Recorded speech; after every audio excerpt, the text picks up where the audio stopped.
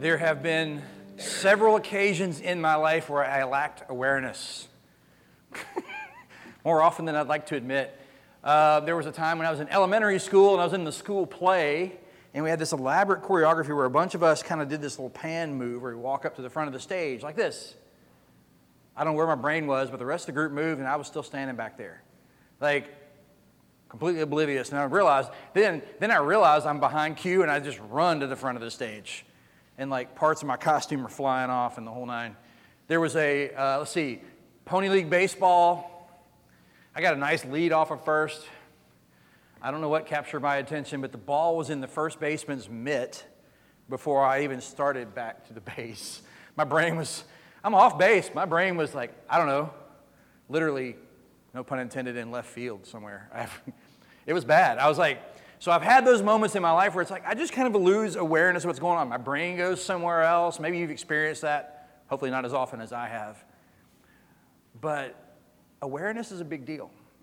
We just got through singing over and over again, which I love because it kind of drills it into our head a little bit, is that God never stops working.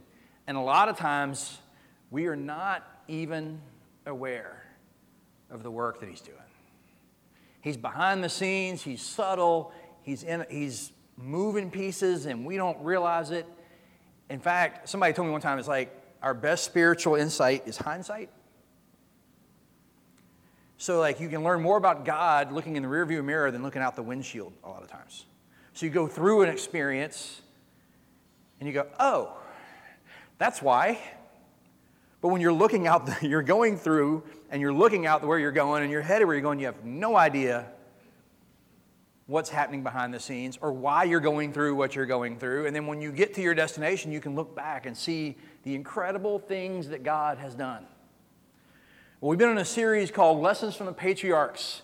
And I'll just tell you right now as a pastor, this is one of my pet passages. I love this passage because there's so much that's going on. As we're going through these patriarchs, I have a favorite, clearly. His name's Jacob. Because Jacob has all kinds of cannon fodder, man. You go read through the story of Jacob in Genesis, like, what's happening here? What's going on? We're going to do that. We're going to hit Jacob for 2 weeks. We probably could spend 5 or 6. I won't do that to you. But we're going to hit 2 really important encounters that he has with God. So let me set the stage. Jacob is one of the sons of Isaac. There are 2, Jacob and Esau. Esau is the man's man, the hunter, the guy that disappears during deer season and comes back smelling like deer season. He's that guy, right? He's the rugged guy. He's the hunter. He's the gatherer. He goes out and brings back stew for dad. All these things that happened before we get to the story where we are today. And then Jacob is the complete opposite. Now, they're twins. Jacob is the homebody. Jacob is the mama's boy. He's Rebekah's favorite. Spends all the time at the house, helps her around the house, gets in good with mom. Esau's probably dad's favorite, firstborn.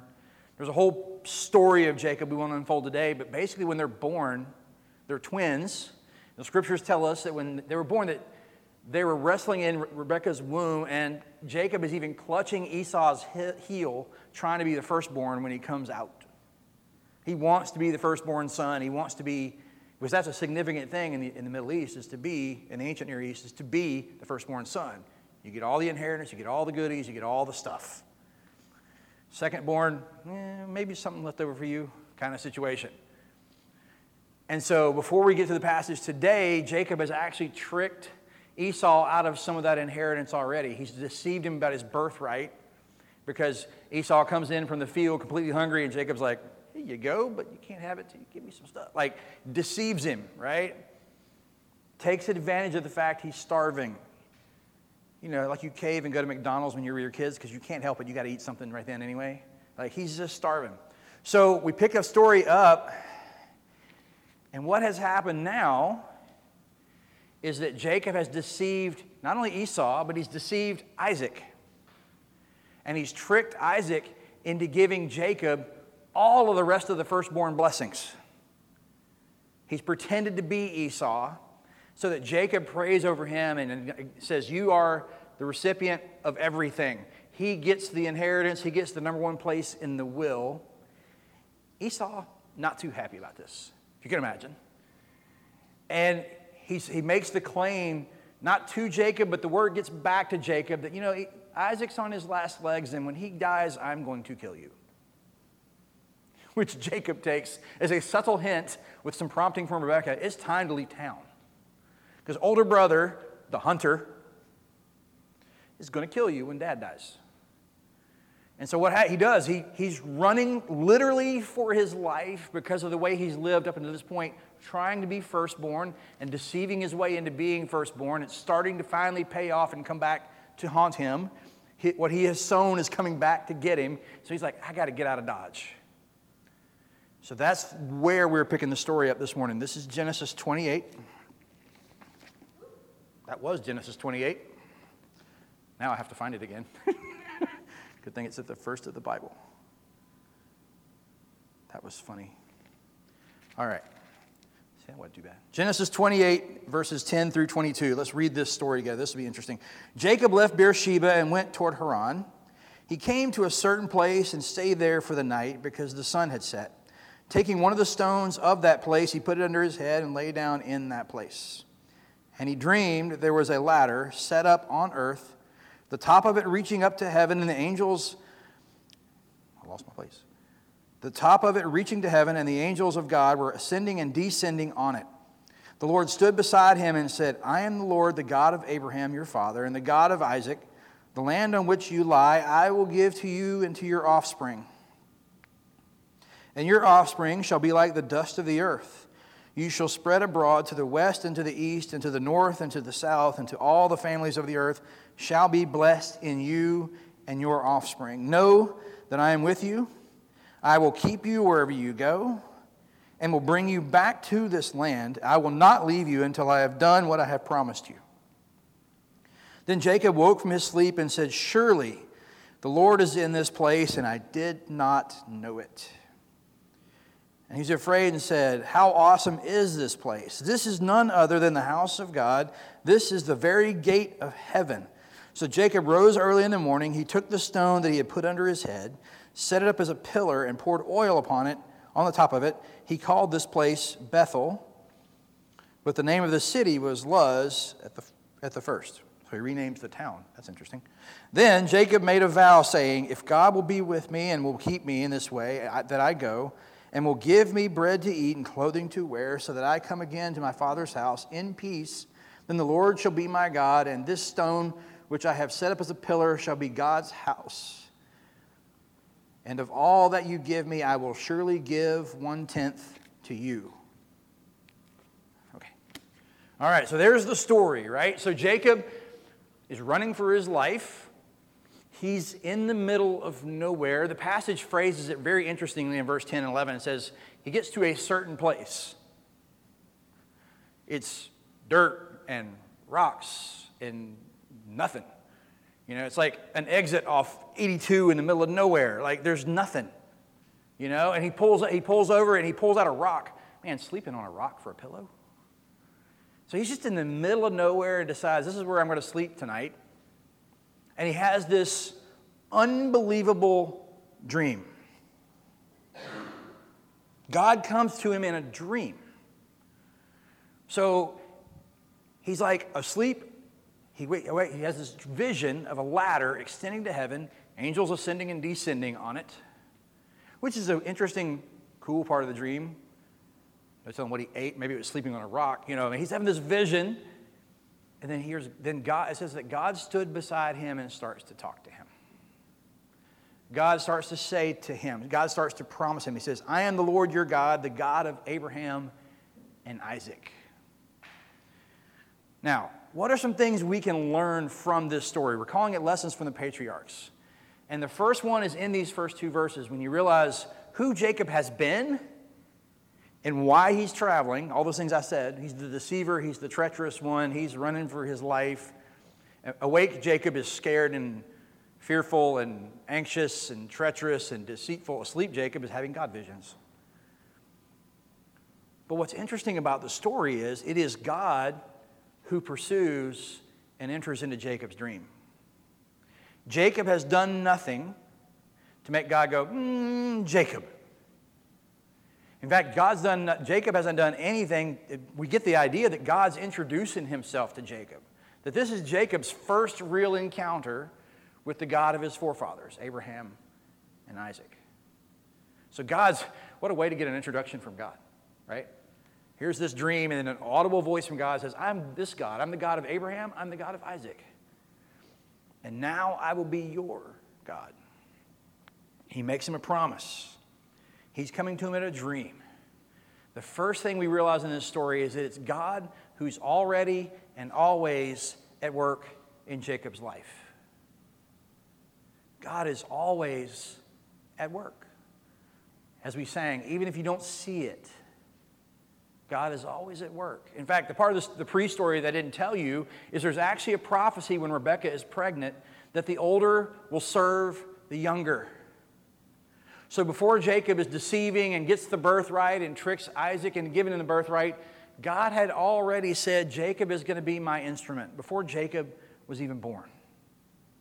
Now, how Jacob got to that position, not moral, but God is already choosing Jacob before Jacob's even screwed up to do some things specific in Jacob's life.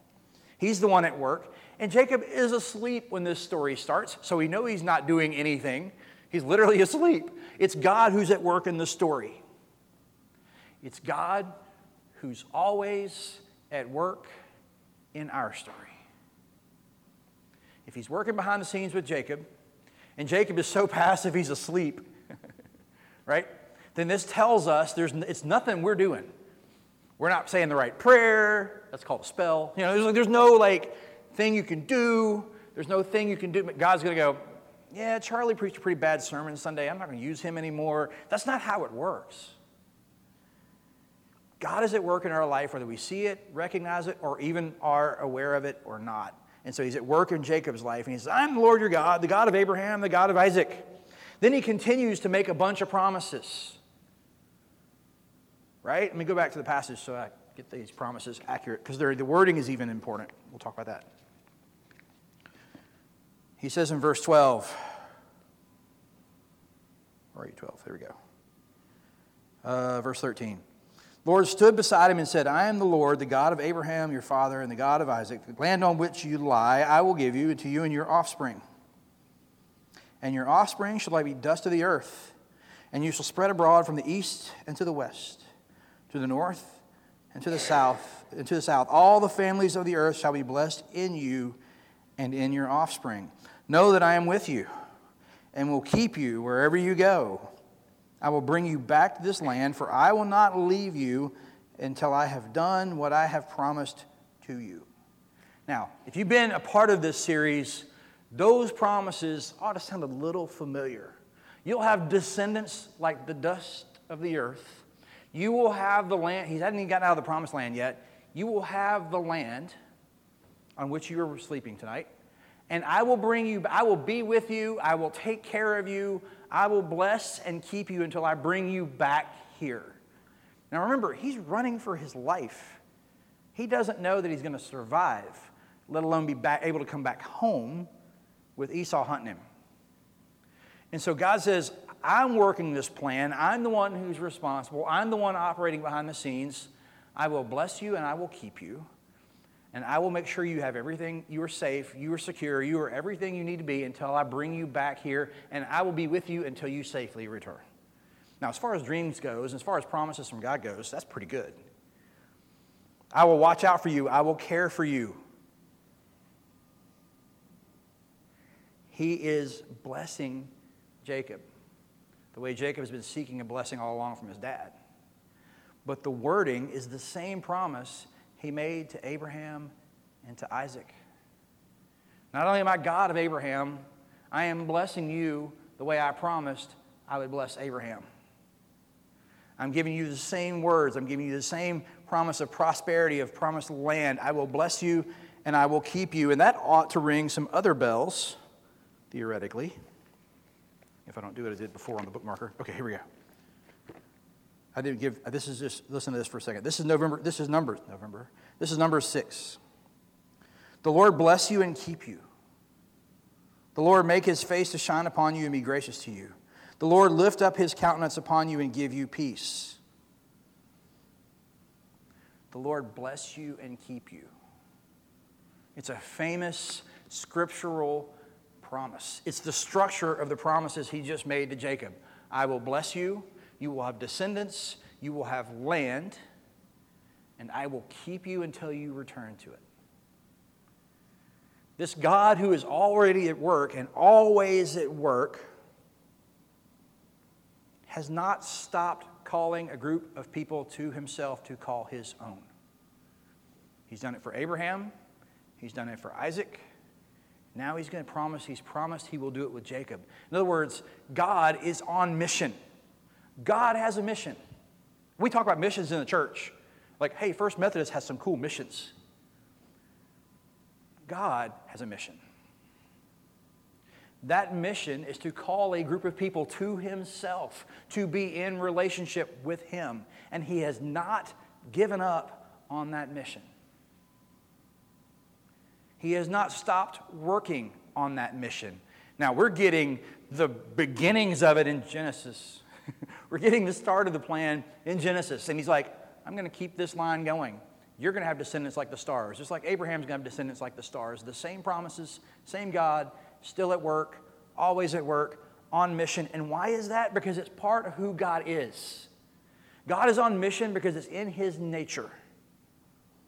God the Father, God the Son, God the Holy Spirit, triune God in perfect relationship with each other, one essence, one divine being. We get into a Trinity sermon here. One divine being, three distinct persons in perfect relationship. And he says, because his nature is relational like that, he is inviting us, he is inviting Jacob, he is inviting all of Jacob's descendants, he is inviting us through the people of God, through the Messiah who comes later, through Jesus, through what Jesus did on the cross, into a relationship with God. Because that is who he is, he cannot help but pursue us. That's why he sends Jesus. That's why he is the one entering into Jacob's dream. He is the one watching over, protecting, and promising to protect Jacob. He is the one that's at work. Now, here's an interesting part of this. We've mentioned this a couple times, but God is promising and binding himself to the lying, treacherous deceiver. God is binding himself, making a pledge, making a promise to the reprobate second son. There's a lesson in there for us, isn't there? If God would say, I choose you, I'm working through you, I'm going to change your life, even though you're the lying, deceitful, traitor, treacherous brother, then he can make the same promises and bind himself to us the same way. He can look at us and go, yep, you did this. Yep, you have this issue. Yep, you're this clueless. Yes, you're this broken. I love you and I'm pursuing you anyway. I will bless you and I will keep you. Because it's the nature of who God is. Interesting thing about this story with Jacob. The conversation with God and Jacob is not about his past at all, actually. The treachery doesn't come up. The lying and deceit to get the birthright is not in the message. What does God start talking to Jacob about? His future. The promises are not, hey, I know you were a screwed up kid, but I'm going to work with you anyway. He doesn't even mention it. He says, I'm the God of your father and your father's father. And just like them, I'm going to bless you too. We're now on a different path. We're now on a different trajectory. We're now headed somewhere. In fact, if you think about it, when this story starts, Jacob is scared, guilty, afraid, alone, running for his life, lying in the middle of nowhere with no home, no option. And when he wakes up, God is with him. He's blessed. He's going to have descendants. He's going to have the promised land. He's going to have a place he can call his own forever. People say the gospel's not in the Old Testament. That is the gospel. Before you know God, you're lost, you're confused, you're broken, you're covered in sin. After you encounter God, you have a hope, you have a future, you have grace, you have forgiveness, you have God with you. This is just the beginning of Jacob's story. In fact, I'll show you in a second. He's not quite transformed yet, okay? But he's a different person after this encounter. He's headed in a totally different headed where he's headed in a totally different way and a totally different understanding. Look at the last few verses of this story. God's inviting us into this mission that he's on, right? Not only to gather a group of people to himself, but for us to gather a group of people with him to participate in the very mission of God together. But listen to the back half of this. After the nice talk from God, Then Jacob woke from his sleep and said, "Surely the Lord is in this place, and I did not even know it."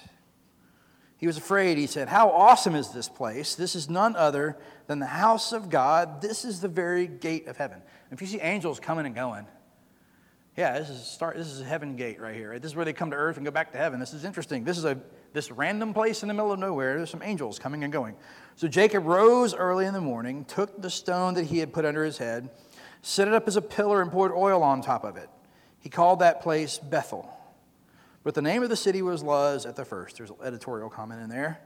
Then Jacob made a vow, saying, "If God will be with me and will keep me in this way that I go, and will give me bread to eat and clothing to wear, so that I come again to my father's house in peace, then the Lord shall be my God, and this stone which I have set up as a pillar shall be his house, and all that you give me I will surely give 1/10 to you." And he wakes up. There's this moment in Jacob's life where he's like, God's real.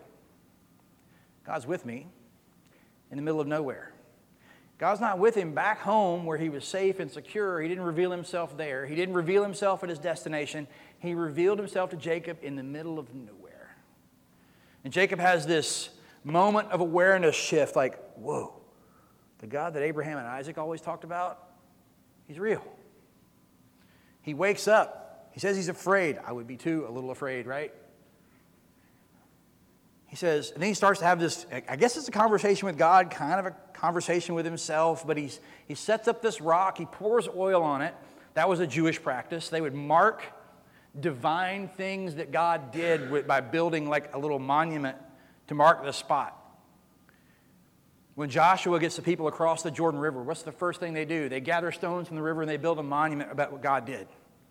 So he's doing the same thing. He's like, God was here. Boop. Here's where God was. This is where this encounter happened, so I will remember. So this place will be a house of God. So that's a particular thing. He is marking the work of God in a physical place that was just like this random certain place before Jacob.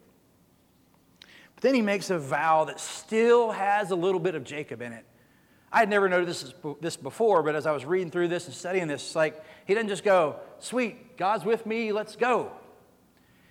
It's a promise with a little caveat in it. Did you notice the wording?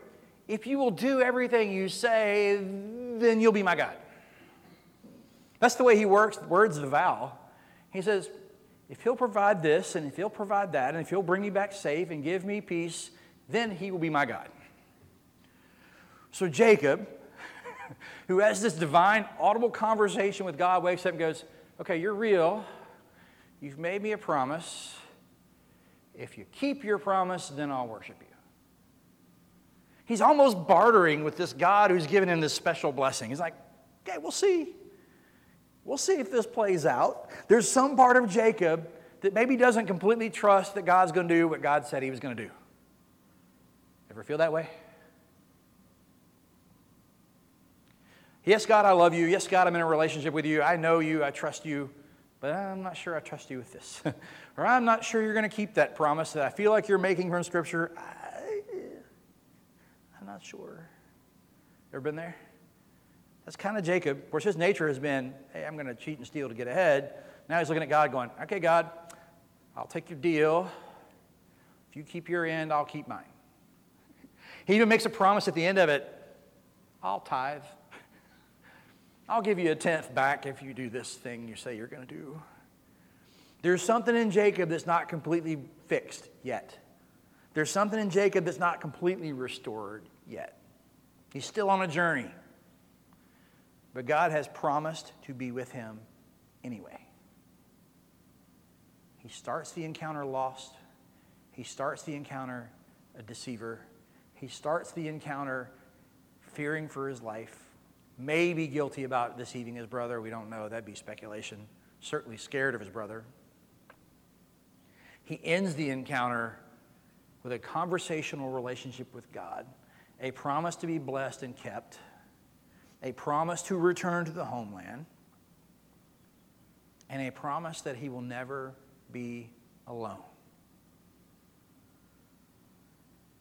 It's a vision, and I slept on a rock, so who knows where. It's God at work in Jacob's life for a reason. God invites Jacob into his mission, and he's basically inviting us the same way. All he's asking for us to do is the same thing Jacob did, to kind of have this moment where we wake up and go, God was in my life, and I did not even know it.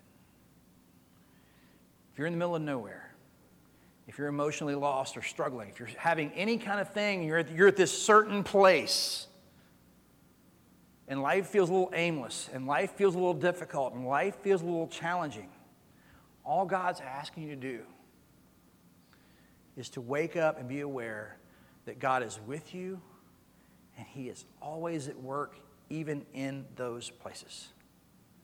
He was for Jacob, and he is for us too. He goes to sleep filled with fear, loneliness, and guilt, and wakes up to a God who will bless and keep him. Let's pray. Most holy God, precious Jesus, Holy Spirit, make us aware that we are not alone. Make us aware that it's not up to us. Make us aware of what you are inviting us into, so that we can look at you, so that we can trust you, so that we can leap into this partnership with you. Help us in our very heart and soul to trust the knowledge and the understanding that you will bless and keep us until we are in a perfect relationship with you in the land to come. In your precious Son, Jesus' name, amen. Let's stand together.